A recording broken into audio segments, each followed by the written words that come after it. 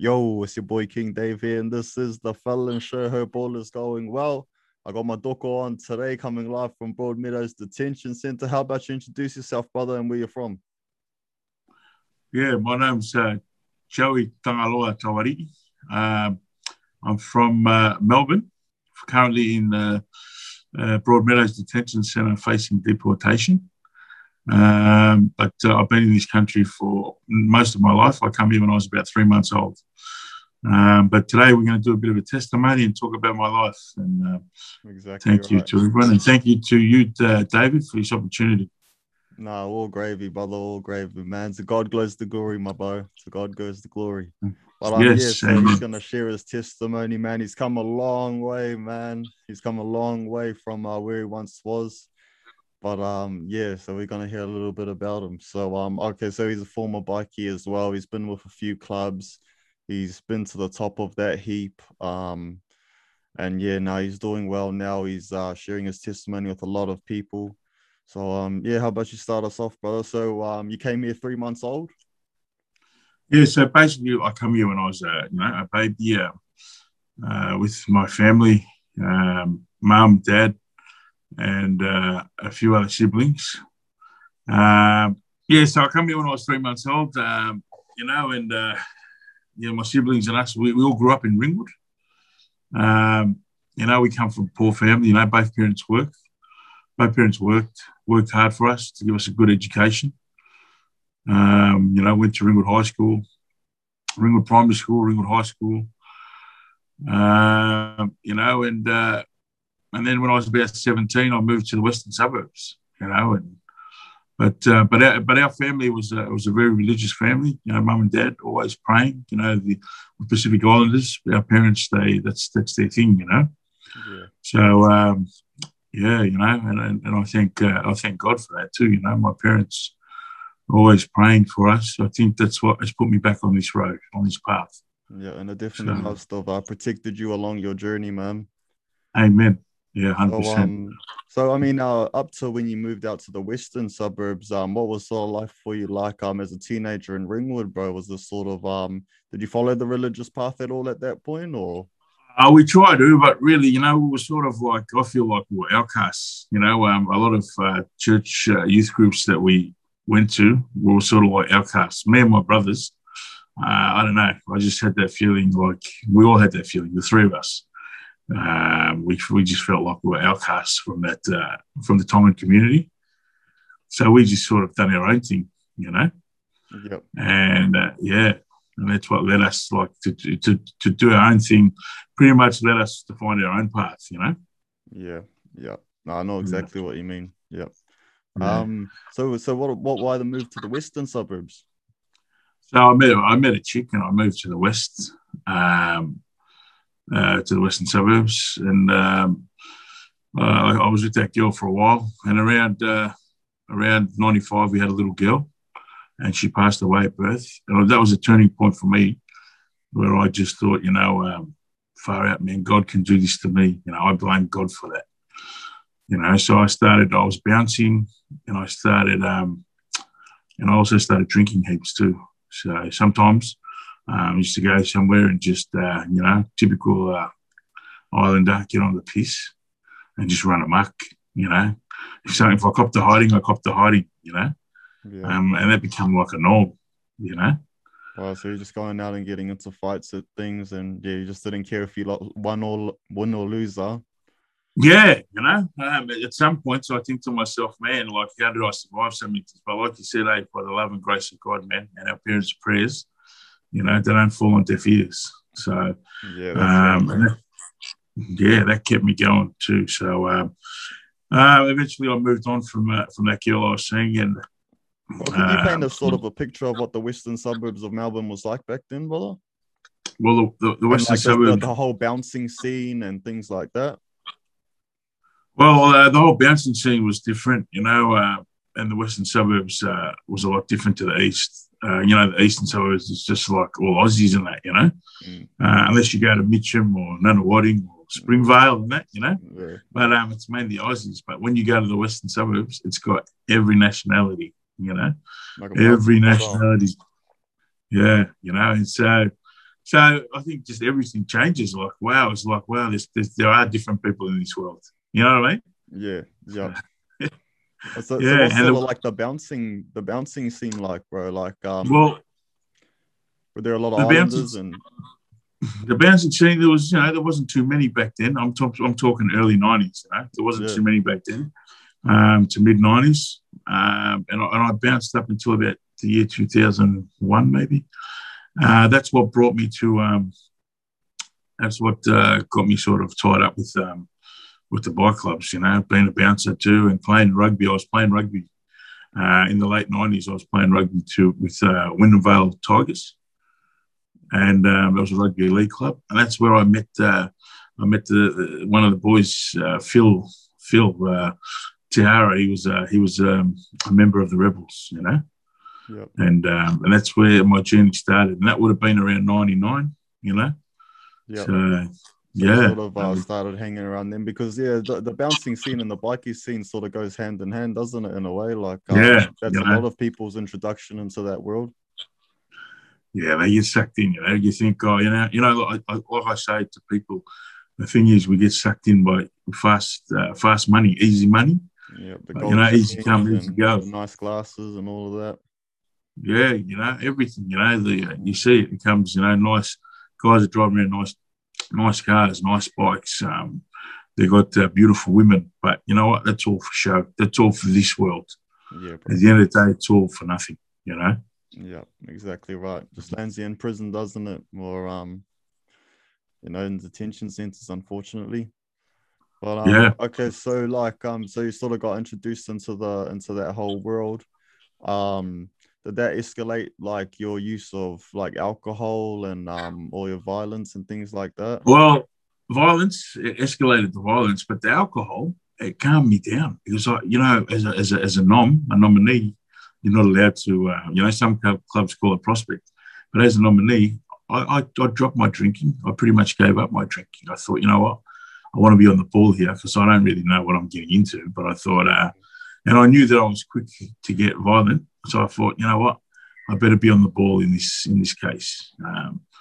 So it sort of helped. It sort of helped me with my drinking, to stop the drinking. Yeah, did it give you like a sense of belonging in a way as well, like being with the club, and I guess at the time. Well, at the time, I thought it was a beautiful thing. I thought, grouse, look at this. This is crazy. You go for rides. You walk into a pub and you can own the joint. You know what I mean? Yeah. You go into a nightclub and everyone sort of goes, oh, look, there's the Rebels, or there's there's this club, there's that club. Do you know what I mean? Yeah. So it sort of gives you a sense of power, Yeah. but the wrong type of power anyway. Yeah, that's right. That's right. So how Yeah. long were you numbing there for, brother? Ooh, I'm there for about 12 months, I think. But every club I went from there. I went from the Rebels. I went to the Bandidos, and then from the Bandidos, I went to the Hells Angels. But every club I nommed in or prospected in, I started at the bottom, and I worked my way to the top. I ended up being the president of those three clubs. Yeah. Yeah. So yeah, you made it to the top of those heaps, you know what I mean? So you know a lot about that sort of a life, and because a lot of youngins nowadays, they always want to patch and they want to gun for that top spot, but it's not all it's cracked up to be. Nah, look, it's not what it's. Look, don't get me wrong. There's a lot of members of motorcycle clubs that work and who do obey the law. Yeah. You know what I mean? Yeah. But I can tell you now, it's one of those things that the lifespan in it isn't that long. I always tell people that there's two places you either end up. One is you're going to end up in jail, or two, you're going to end up dead. And if you survive it, well, I can say that maybe the good Lord up there is looking after you. Yeah, exactly right, brother. Yeah. Exactly right. So what sort of led you to leaving like those certain clubs, bro? So like what made you leave the Rebels and then sort of move on? And with the Rebels, like I say, I used to drive to work. I was working at Ship Pallets in Altona, Grief Parade. I worked there for a few years, and every time me and my mate would drive past the Rebels clubhouse, I always used to joke around. This is around '98. I always just joke around to my mate, I'm going to be the president there one day. And he used to laugh, we always used to laugh and go, yeah, I'll walk in there and take over the joint. Don't worry about that, and funny enough, a few years later, I walked in there, and then a few years down the track, I ended up taking over the joint, But then it led to a fallout in around 2006. I had a disagreement with some of the high-ranking members from another state. So, we had a disagreement. So, and we thought better off just to walk away and leave it at that, in which we did. So we walk away in 2006, the end of 2006, and then we get approached by all the different clubs. So you were quite well known in not only the Rebels, but you were quite well known in the whole bikie scene.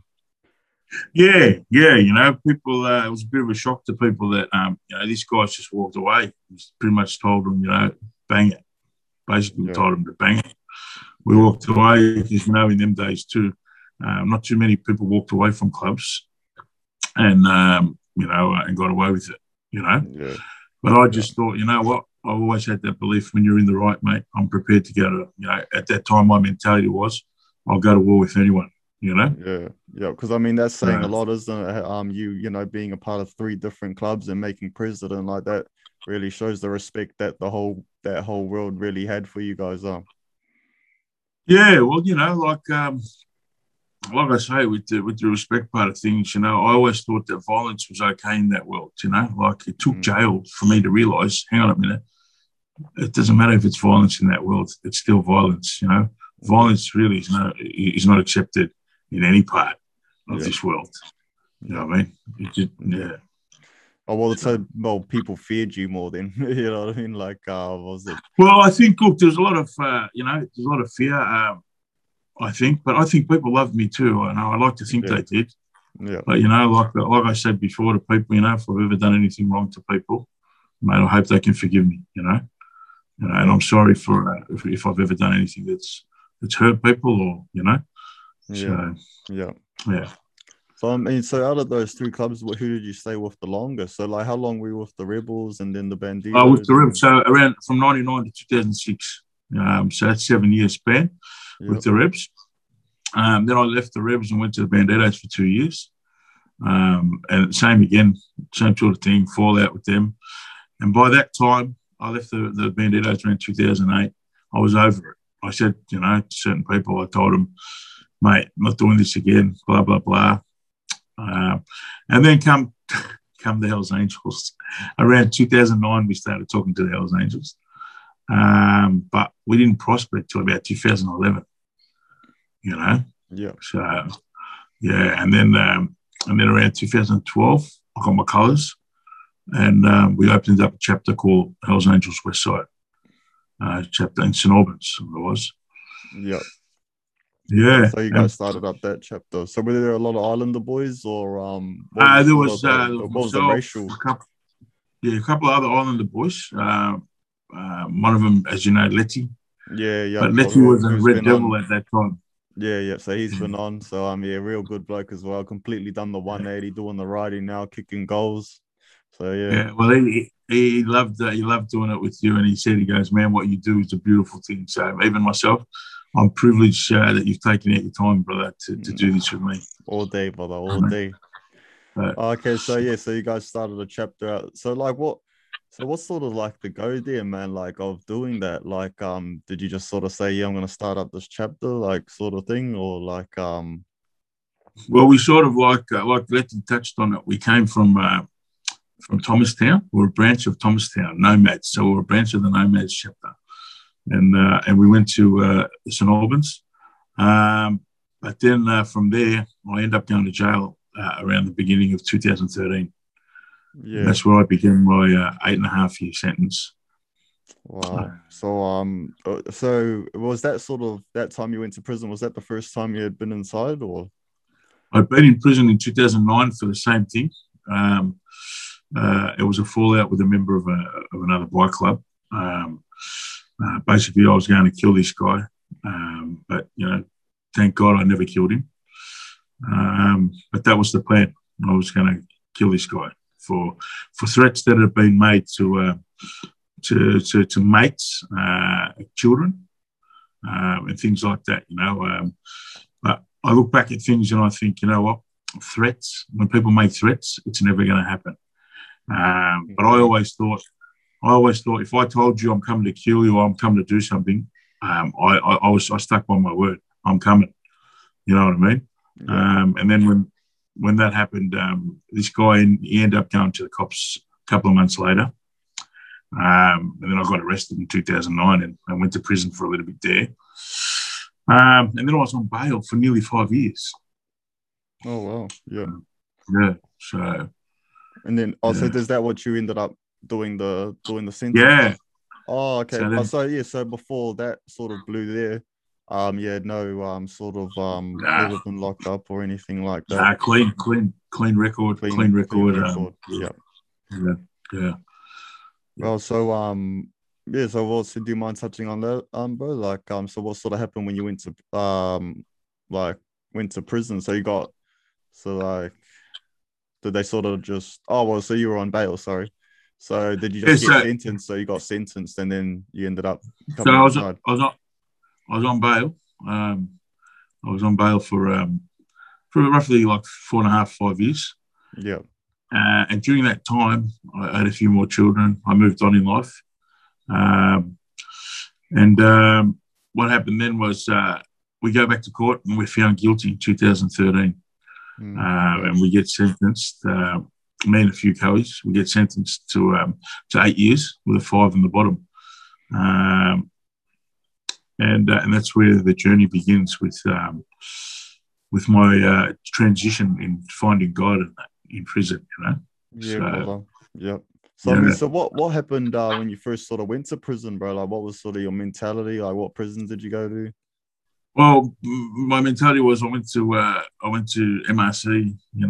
From MRC I went to Fulham, to Margate, Barwon. Just jumped around the prisons. So was that sort of getting? But the mentality was, sorry, brother. So was that like getting tipped to do all the different jails and like? Well, yeah, they move you from one to the other, and at the start the mentality was, you know what, because I went to prison at Hell's Angel, and I thought, you got to represent and do all that, But in the end, it was all not, it wasn't worth it representing. Or I saw things that I thought, I thought to myself, wow, it's. Guys were doing things and I'm thinking, it's wrong. On the outside, if you're part of that life, you wouldn't be talking to that guy, or you know what I mean? Yeah.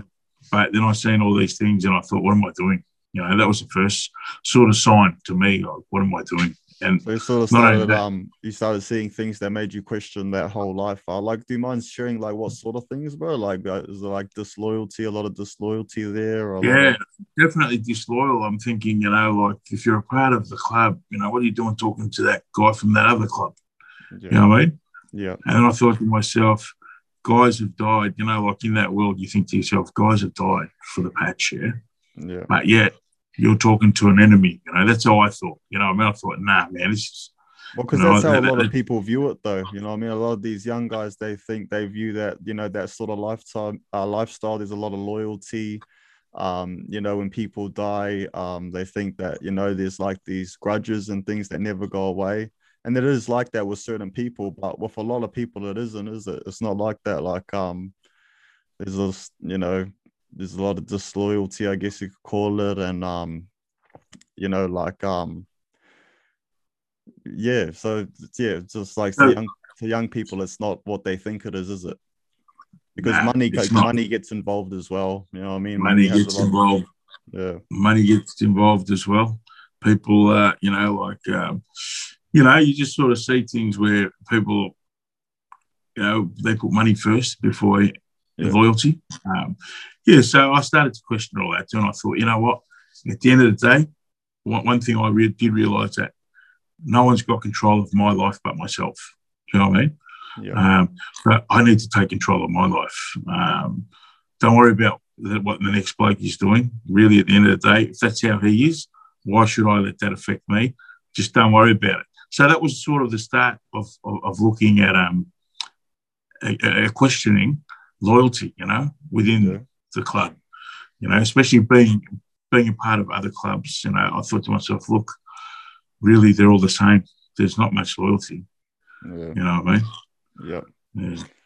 So you really started to see that when you were in prison. So like, how long were you into when you sort of did find God? Was that Yeah. before or after? So had you left the club like during that time, or had you did you leave the club before that, or? I left the club before I found God. When I left the club around the same time. So when I chucked it in, Letty, all the other boys chucked it in as well. Everyone goes, if you're going, we're going. Yeah. So I said, yeah, let's call it a day. But I'm over it, and plus that time too, I think the club had only given me $300. That was another thing, Yeah. If you're supposed to be brothers for life and you're giving me $300, I've been in for a couple of years. Do you know what I mean? Yeah. So that too, that was another thing. Yeah. So how were you after leaving the club, man? After having, like you said, come in an angel, you know what I mean, and all of that, and then you sort of just left that behind. Like, how was that? How was that feeling?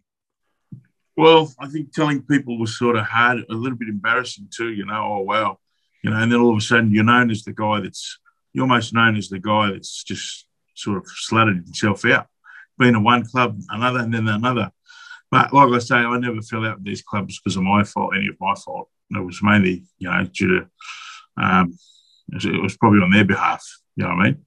Yeah. I just didn't agree. I didn't agree with things, and sort of, just went from there. And I wasn't about to bow down to anyone. You know what I mean? So. Yeah. So you ended up leaving, which would have been tough for you. But you found the strength, though, I guess. And so how did your time go after that, man? Did you sort of just what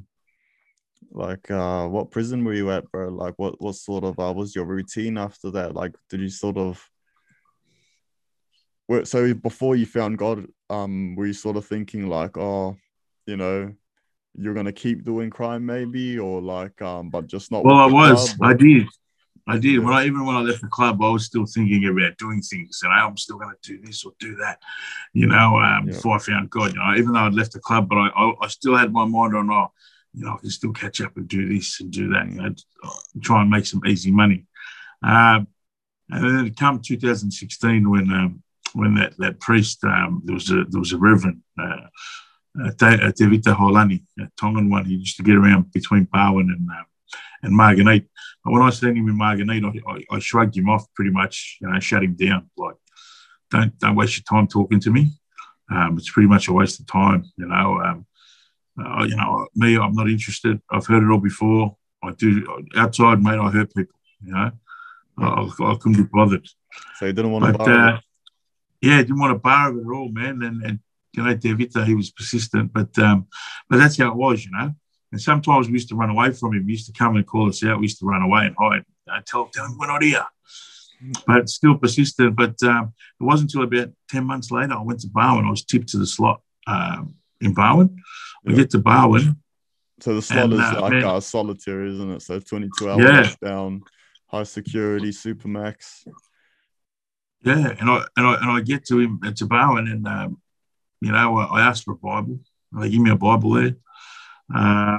As you do when you're in supermax, that's like the first thing people ask for when you're in that hole. You know what I mean? It's for the Bible, man, because there ain't much else there but God, man.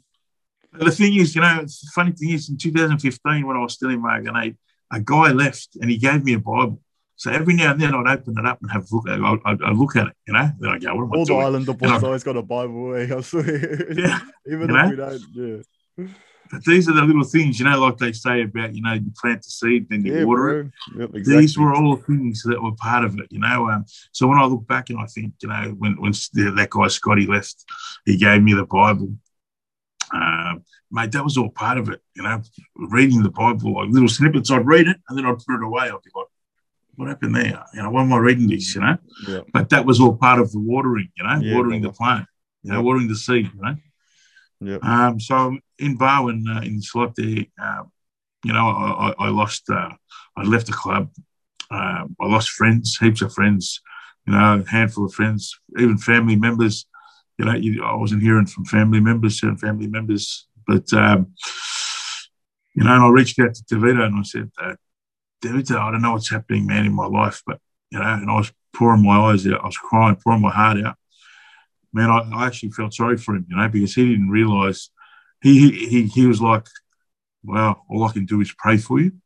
But I could see in his eyes the pain. He could feel my pain, Yeah. But that prayer, man, he prayed for me and that. And, he said to me, he goes, just be strong. He goes, in Tongan, he said, "I better talk a lot," which means just be strong, man. You'll be all right, Yeah. Yeah.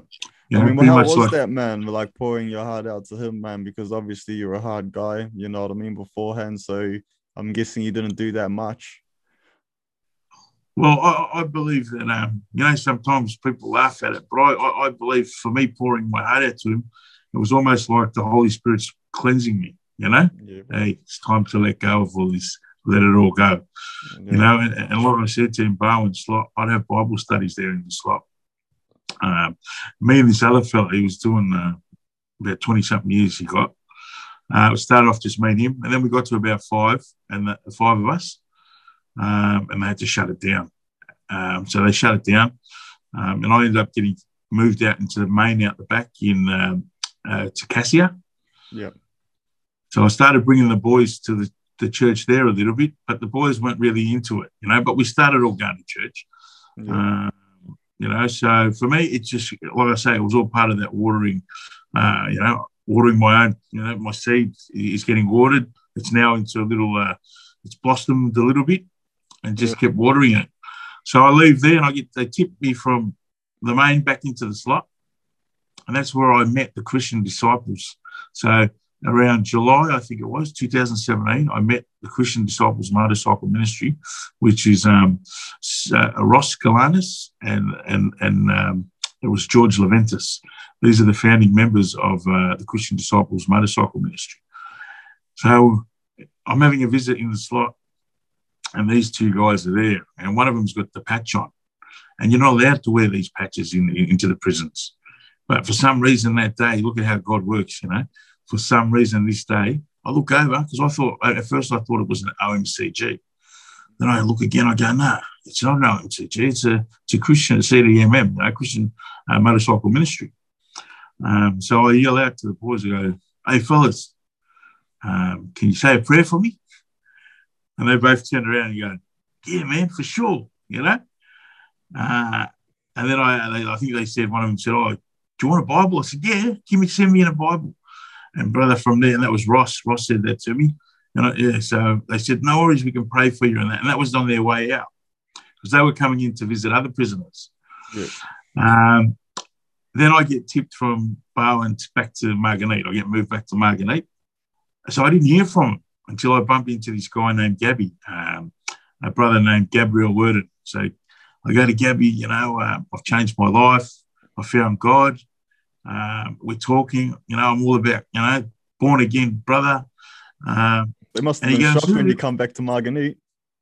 It was a shock to a lot of people. Yeah, I think a lot of people were shocked. Yeah. And not only that, I'd gone back to Marganite probably, when I went to Marganite, I was 120 kilos, because, Barwon, your food's cut down, you train, in the slot, I was training in myself, Yeah, brother. So I go to Marganite, and I bump into Gabby, and we start talking about God, and I go, "You're not going to," Gabby goes, "Oh, that's beautiful." He goes, "Oh, I'm a Christian too," But I think we don't know who the Christians are if we don't ask, you know what I mean? Yeah. So then I say to Gabby, I go, "Gabby, I met these brothers, they're from a motorcycle ministry, at Barwon, and they were going to bring me a Bible and that. And then, but I've come here, so I'll probably never see them again." And what happens? He ends up knowing them. They're his mates. What a small world. Look at how God put people together, Yeah. So they're his mates. They then come to visit Gabby at Marganite, and that's how we reconnected. So they bring me in a Bible, and every few months they were visiting me there flat out. I had them on the phone. They were a massive part of my journey too. The Christian Disciples Motorcycle Ministry. So that's in 2017. We move on to 2018. So I get back to Margarita at the end of 2017, and I keep saying to myself, you know what? There's no church service on Sunday. Why? So come 2018, I organise a few of us there, and I say to the boys, let's get this church service going. So out of the blue, I just asked the officers, I go, listen, can you open up the chap on a Sunday? And they did it. It's almost like divine intervention, you know what I mean? Like anything we asked for, they opened it up and they said, does anyone know that you're here? We said, look, we've already spoke to the supervisor and that. They said, it's fine. But really, we didn't speak to anyone. We just, you know what I mean? Yeah, bro. So thank God, man, and from there was myself. There was a couple of boys. I'll name a couple. There was a Tristan Dengler was there. He knew a lot about the scriptures. Stephen Vasilevsky was another one. Alex Sazdov, Imad Lakis. It was like I say, it started off, there was about 5 of us. And from there, we're using the hymn, so we're using as a hymn, Nothing Else Matters by Metallica. Yeah, that's a good one. And I told the boys, I go, fellas, I understand the song. It sounds like a deep, dark song. Yeah, it's rock and roll, heavy metal. So I go, but listen, at the end of the day, brother, I go to the boys, it's about nothing else matters but God. That's how we're going to use it. Yeah. So we're using just, songs like that. And we kept praying and praying. And our Bible study was growing. Mate, we're getting like maybe 15, 20 people in our Bible study. There was another guy, Brad Palmer. He was there. It was Bachu, the African came. There was Wag the Ayed. So a lot of boys come, but we kept praying. We need someone that can play instrument. And you know what? Thank God, man. All of a sudden, 3 months into it, Elijah Salisui, he turned up, right? And I tell you, he was God sent. And he knew all these different songs. And the guy can play. The guy's got that many talents, you know what I mean? Yeah. And the church went from like 20 to 40 to 80 to 100 and consistently sitting around the 100 mark. And we're rocking the joints. And, with all the brothers, all the Tokos in there and all the Pacific Islander brothers, all those sorts and that, there's heaps of us. And our backgrounds, our parents, they pray for us all. So we were rocking the joint in there with the scriptures and the word. And we kept this going up until coronavirus, Yeah. Every time someone would move on, like a band member or that, or part of the choir, we had a choir. It was called, what was it called again? Oh, I can't remember what the choir was called, but we had a choir there too. It was amazing. It was amazing the things that God was doing. Yeah, bro, that's awesome, man. God's plan's perfect. Yeah, 100%. And from there, like I say, I started to, but even before that, so coming from Barwon, around 2017, I realised, what my calling is to turn my life, give my life to God, put my life in Jesus Christ's hands, mimic Jesus, how Jesus lives, and then just everything for me started changing. Even to the point where I was fighting for my 2 youngest children. When their mother had left, she got on the ice and that. And I just thought to myself, look at all the things, So we have regret, yeah? But regret, you can regret things and go back to that old life, But repentance is where you confess your sins and you move on and you hand your life you put your life in God's hands. And that's what I did, So... Oh, man, that's incredible, man. What a change, brother, in such a short amount of time as well. But, man, we find God in those deep, dark places, eh? I mean, yeah, same with me, bro. I found God when I was in high security as well at Port Phillip and Solitary. Those words speak to you, man, in those dark places. Don't get me wrong, it was a long journey, but, yeah, that's where it started, So, so when were you released from prison, brother? Like, how was that? So I got released. Feeling? So how was that feeling? Were you granted parole? And so being a 501 means that so I'm a permanent resident, and they brought in those new laws around. They enforced them. For me, I got my visa revoked in 2016, in January 2016. Yeah. My visa was revoked. So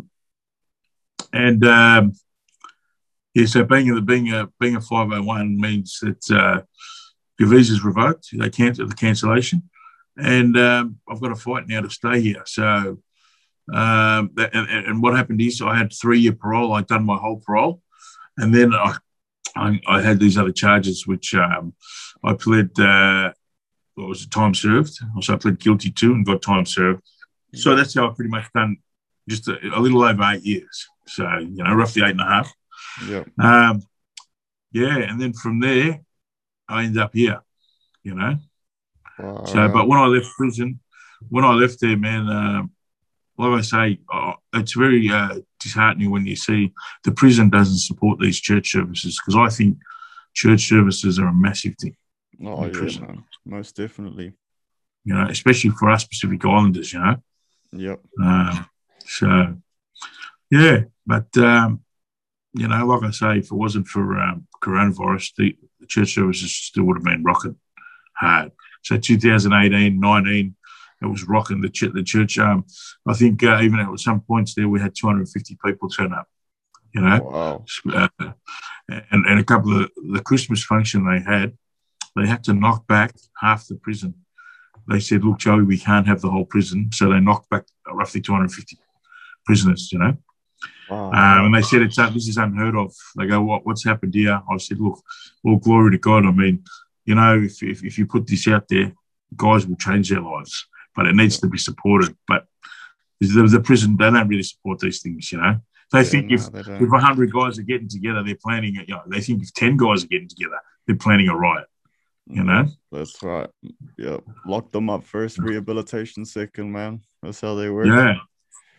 Oh man. So, so how long have you been in Broadmeadows detention for now, brother? So I've been here now for about 3 months. I think I'll come here in the end of April? April I come here. How about services in there, bro? Do they got sort of church services in there? And we've asked. I've started a Bible study group. I've got a Bible study group that I jump in on. I've got one today at. I'll just check. I've got one today at 11 o'clock. Yeah. So you're keeping busy in there, aren't you? Doing all these church groups on Zoom as well. You're doing a lot. You've been doing a few interviews and things like that. Yeah, brother. For me, I just got to, like yourself, thank God, man, it's a beautiful thing what you do. And it's the same sort of thing, like what you do for brothers and for people out there. I'm trying to do here for people as well. Just trying to do my bit and get people to, open your eyes. It's not too late. While you're still alive, we can change our lives, Exactly. So do you mind speaking on at all what's it like in the detention center there at the moment, bro? I think it's if anything, it's probably worse than prison. The only difference is you've got a mobile phone, which sort of like people go, you know what, I've got a phone, I can still see my loved ones. I can talk and not be limited. We can do this.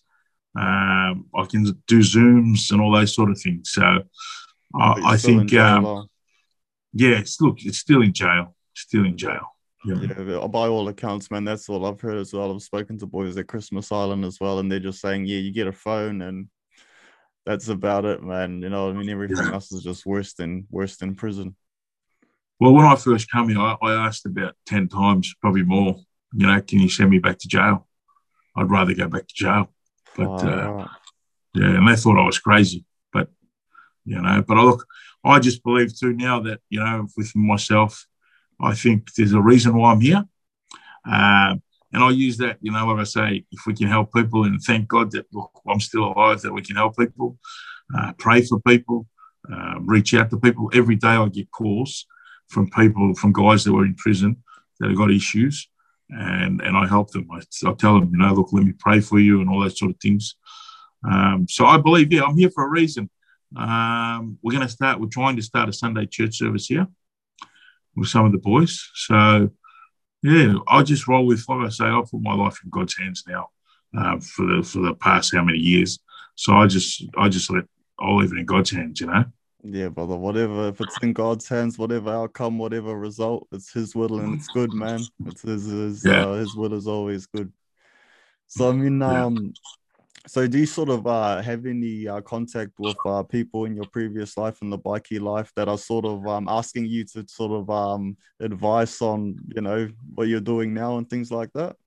Yeah, well, the funny thing is, I still talk to members of many different motorcycle clubs, and they've even praised me, saying, you know what, good on you, because I Yeah, think at the end of the day, I believe seeds have been planted everywhere. You know, as we speak, the seeds are planted everywhere. There's someone always planting a seed. You know what yeah, I mean? It just depends on what happens in that person, in that individual's life, to make them come back. You know. I yeah, think sometimes tough times we go through, they either wake you up, they either make you or break yeah. you, you know. That's right. For me, for me, it woke me up, you know. So Yeah, it woke me up thinking, look at me, look at everything I've done, you know. For example, wheeling and dealing out there, hurting people. I started to like say to myself, the very thing that I was dealing in, it came back and hit me in the heart, you know. For my ex-missus to get on that stuff and to lose the kids, you know, for her to lose the kids. I still pray for her every day. She's currently in a rehabilitation centre in Tasmania. Um, yeah, but she's been hard at it since 2016, just full on. You know, it's just taken over her life. I pray for her and I pray for my kids every day. But my kids are in a good place with my ex-missus. One of my ex-mistresses and her husband, Mike and Renee Taualii.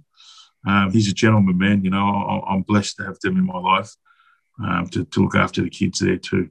You know. oh, awesome, man. Awesome. God is good. God is good. Yes, So brother. You know, God's timing. God's timing, brother. You know. yeah, bro, not ours, eh? He Yeah. if we speed ahead, he won't try and keep up with us. You know what I mean? So Nah. we gotta slow down sometimes and make sure it's in his timing. So bro, do you got a sort of a message for because there are a lot of youths that are trying to get into gangs and you know what I mean, trying to reach that top spot which you've been to, you know what I mean? So what's your sort of message to them, bro? You know what I mean about that whole life and what comes with it? Well, funny thing, this question last night, I had one of the boys text me, probably about maybe 30 text messages about, I need to make that money. I've got a family I need to feed and that. And I was just telling him, look, I love you, man. Jesus loves you. That's not the way. Like I tell my kids, if you can't afford something, you have to sacrifice something to get that, you know. Yeah, Just work exactly. hard. Yeah, and if you still can't get it, then you're not meant to have it. You know what I mean? Yeah, But don't get sucked in by fast money, easy come, easy go. But when you're in prison, not only are you doing prison, your children do jail with you, your partner will do jail, your parents, your siblings, your whole family they'll be doing jail with you. You know, the friends that love you, they'll be doing jail with you. So, even in that respect, I had a mate, Brett Quick, my mate Brett Quick, Sketty, my whole sentence, he was there. He covered me financially, my whole sentence, always. Anything I needed, bang, he was onto it. Kids needed something. I was fortunate to have a brother like that, you know. yeah.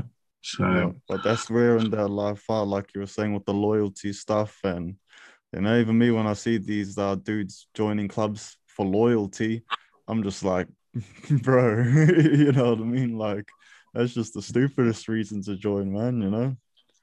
yeah, your loyalty, you're going to find it in your family. You're going to find it in a church. You're going to find it, and I know a lot of people, they just think, oh, churches are all about money and, this and that. But you know what? Go and look for a church. Pray for a church. It's not, doesn't revolve around money. Pray for a church that is faith-based and go to these churches like Exactly. All Nations Christian Fellowship is another church which is part of that's a branch, the Christian Disciples Motorcycle Ministry is a branch of the All Nations Christian Fellowship. But they support people too, in that sense. Go to these churches. They're not about, we don't want your money. These people aren't about money. These are about faith-based churches. That's what people need to look for. Like we have religion. Religion, get up and go to church on a Sunday, and then that's it. After Sunday, it's finished. But faith is every day, Sunday, every day. Never forget God every day. Get up in the morning and give thanks and praise to God. Before you go to bed, give thanks and praise to God. Ask for forgiveness every day. Yep, be fervent in prayer, brother. It's unfortunate, man, how a lot of religions have unfortunately corrupted the word of God, man. You know what I mean? The Bible is a powerful book, man, and people really need to train in those words before they should be able to speak on behalf of the words that are in it, because they're just there's so much power in them that they can easily be misused and corrupted, unfortunately. Yeah, absolutely. But even in the sense, like I had a guy ask me yesterday, what's God going to do for me? You know what I mean? I said, God's going to give you eternal life. What is it going to benefit me if I read the Bible? I go, brother, all I can say to you is that, hey, this life, like I say to people, this lifespan is quick. It feels like yesterday I was 20. I'm in my 40s. Maybe I've got 20, 30, 40 years left, max. It goes quick. Yeah. But eternity is forever. Eternity in hell is forever and ever and ever. You know what I mean? That's the difference. Where do you want to be? You want to be in either hell for eternity, or you want to be in heaven? You know what I mean? I know where I want to be. Yeah, same here, brother. It's not going to be like 80 or 100 years in hell, and then you're free. It's forever. You know what I mean? Yep. So, for short. All glory to God. What I say, for me, my journey, the biggest thing is that I'm blessed that God has given me a second chance. Like yourself, brother, Like me too, bro.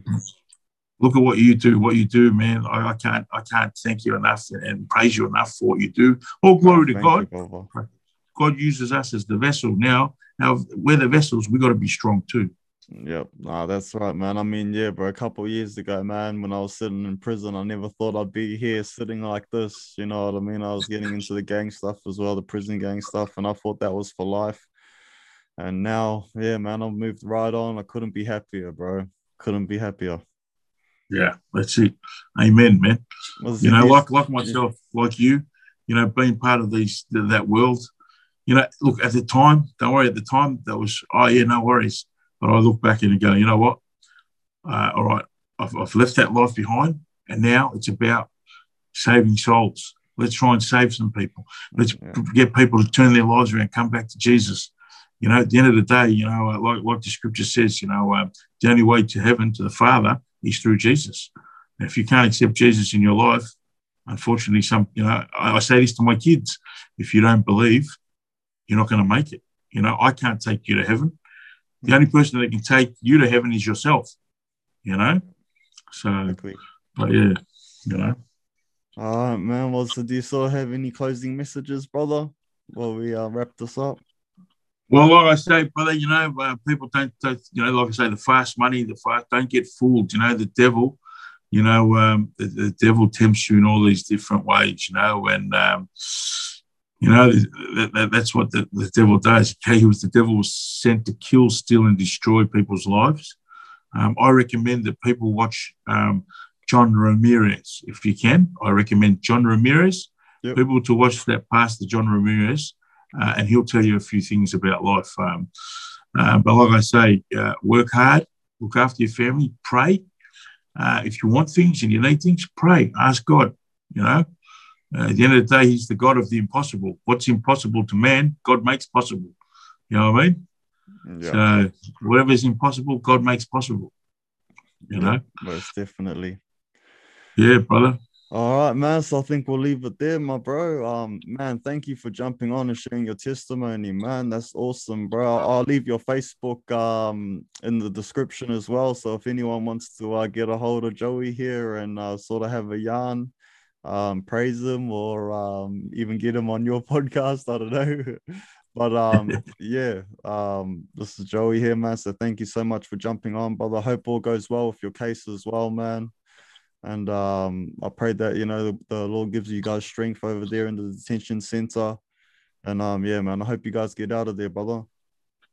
Thank you. Yeah, I just before I go, I just want to send some love to all the Taualii and all Pacific Islanders out there. In New Zealanders, keep the faith, man. Trust the Lord, and keep praying. As I will be, I'll be praying for everyone.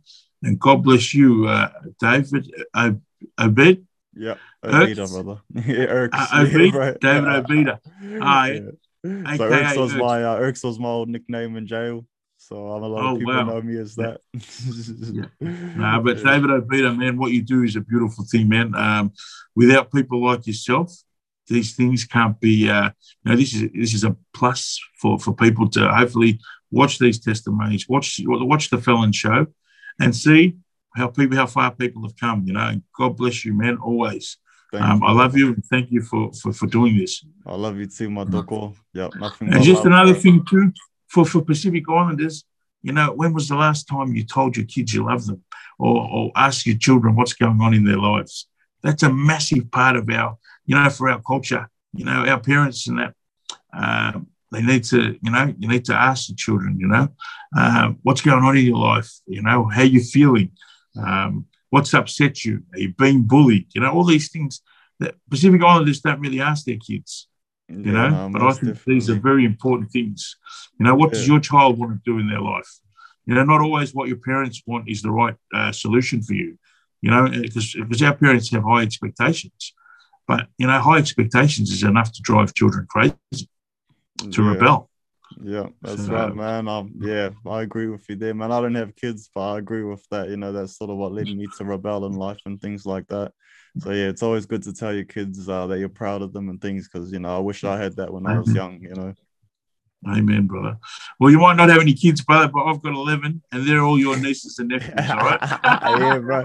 Tell them Uncle Dave sends their love, Doko. Yes. God bless Uncle Dave, man. All right, Doko. Much love, brother. Thank you very much, man.